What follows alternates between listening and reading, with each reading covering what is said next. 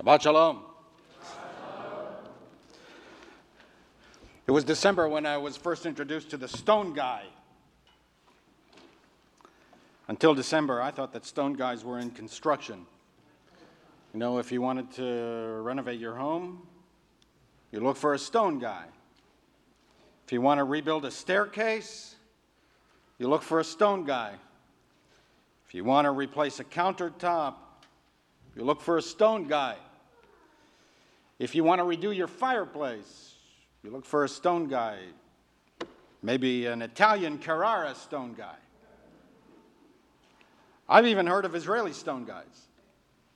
Specialists who supply that Jerusalem stone for the facade of buildings. We have a Jerusalem stone in the building, in the facade of our building, the cornerstone of Stephen Wise, brought back by Rabbi Wise himself from one of his trips to Israel, Palestine. I always assumed that stone guys were in construction, real estate, or art. Michelangelo was a stone guy. You can imagine my surprise to learn that there are doctors who are stone guys too. And honestly, I would have preferred to have remained blissfully unaware of this fact and never had the dubious privilege of meeting medically trained stone guys. It was in December that my doctor told me to go to a stone guy, a colleague of his, and he meant by that a kidney stone guy.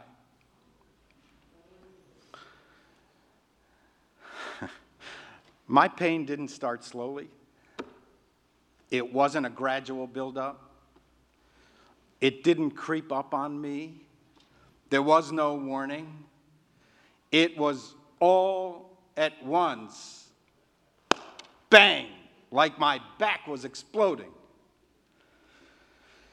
I was fine when I stepped into the cab at 10 minutes to 10 after dinner with friends.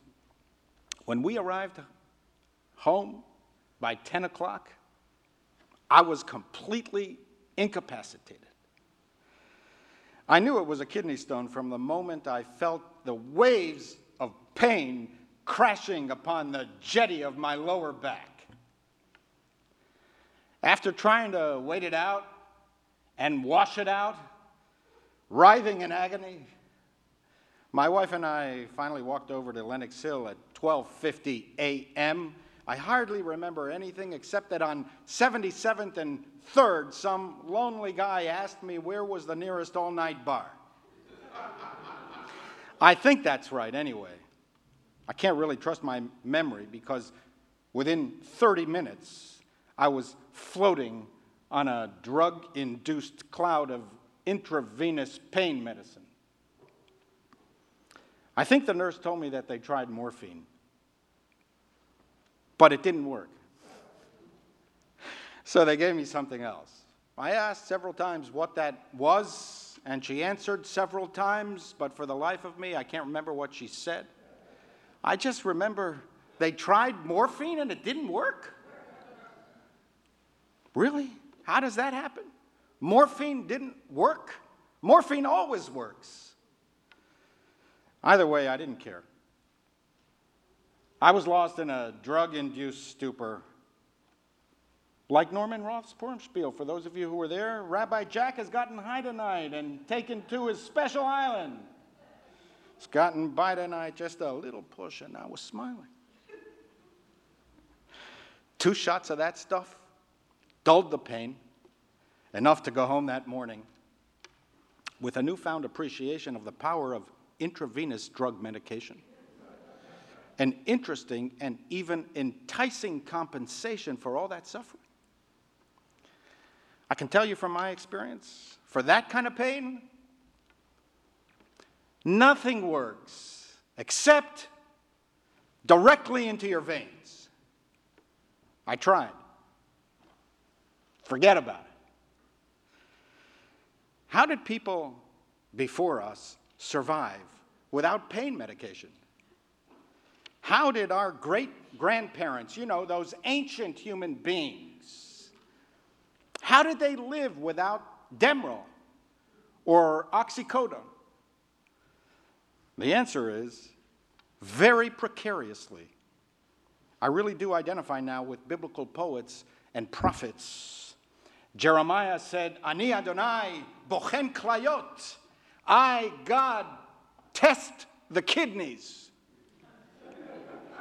The psalmist wrote, Naseni kleotai. Test my kidneys, O God. Why the kidneys? Today, we know all about the science of kidneys. We know what they do. We know what they look like. They're not very romantic or mysterious. But in antiquity, the kidneys were the seat of our temperament, emotions, vigor, and wisdom. These were the organs that guided our moral judgment. Before MRIs, kidneys were mysterious. They lay deep inside of our bodies, but they are not beyond God's examination. I guess from this perspective, God is the ultimate stone guy. Hence, before the modern era, kidneys were the human organs that God examined. God afflicts the kidneys in consequence of some moral lapse, which worried me a lot, because I've studied the Bible. And I wondered, what did I do wrong? Perhaps I was unduly harsh to one of our congregants or one of our colleagues. Even in Shakespeare's time, Falstaff uses the term, a man of my kidney, by which he means a man of my temperament and emotional makeup. I have to believe that all these ancient writers knew what it was like to have a kidney stone. Because otherwise, we don't ever really feel our kidneys. They're just there. We take them for granted. We never think of them or even know that they're there until they start acting up. And that's the case even today. In the past few months, whenever I speak with men about kidney stones, I've discovered that everyone seems to have had one or knows someone who has had a kidney stone. And here I thought that I was the only New Yorker to have had a kidney stone ever.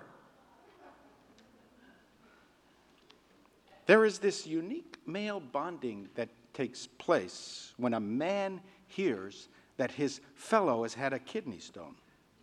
At the first mention of kidney stone, men wince knowingly with that awkward, manly, male recognition that passes for sympathy. Men think that the pain of a kidney stone is the male equivalent to childbirth. I don't think so.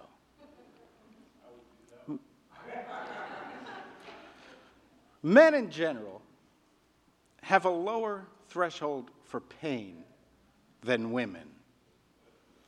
That's been my experience going all the way back to my military days. In fact, when I was in the IDF, doctors would observe and monitor women who seemed to endure stress, pain, and sleep deprivation better than men.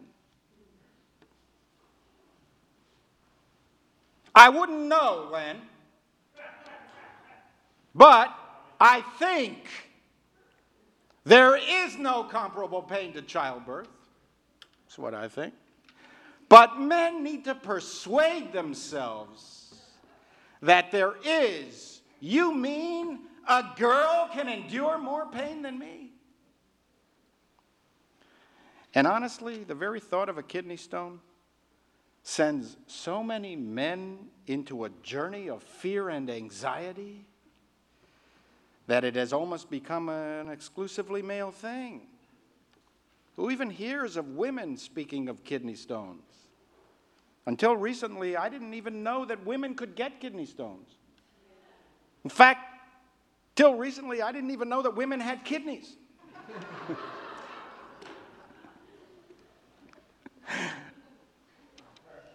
Here's the religious point. Pain distorts everything.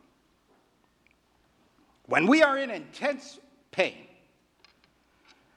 our only business is with ourselves. Nothing matters to us but relieving the pain. There is no goodness, no morals, no consideration, no generosity, no compassion, no love, no wisdom, no pleasure. There is nothing but pain. If we are in pain, nothing else matters. If we are in pain, nothing overcomes that. Not even our intellect. There is no opportunity for philosophy. Shakespeare wrote, "There never was yet a philosopher who could endure the toothache." Pain makes us feel powerless and helpless. Causes us to be dependent. Dependent on others. Dependent on drugs. It makes people narrow-minded and self-centered. My body assumes unreasonable proportions. It becomes the most important thing in the universe. The world is no longer ours to travel and explore. We are constrained to a room or a bed. We lose what all creatures need for emotional and physical well-being, a sense of freedom and mobility. Pain causes you to feel in some surreal way that your body isn't even yours. You do not possess a body. A body possesses you. And it gives us premonitions of mortality. Pain is death's customary forerunner.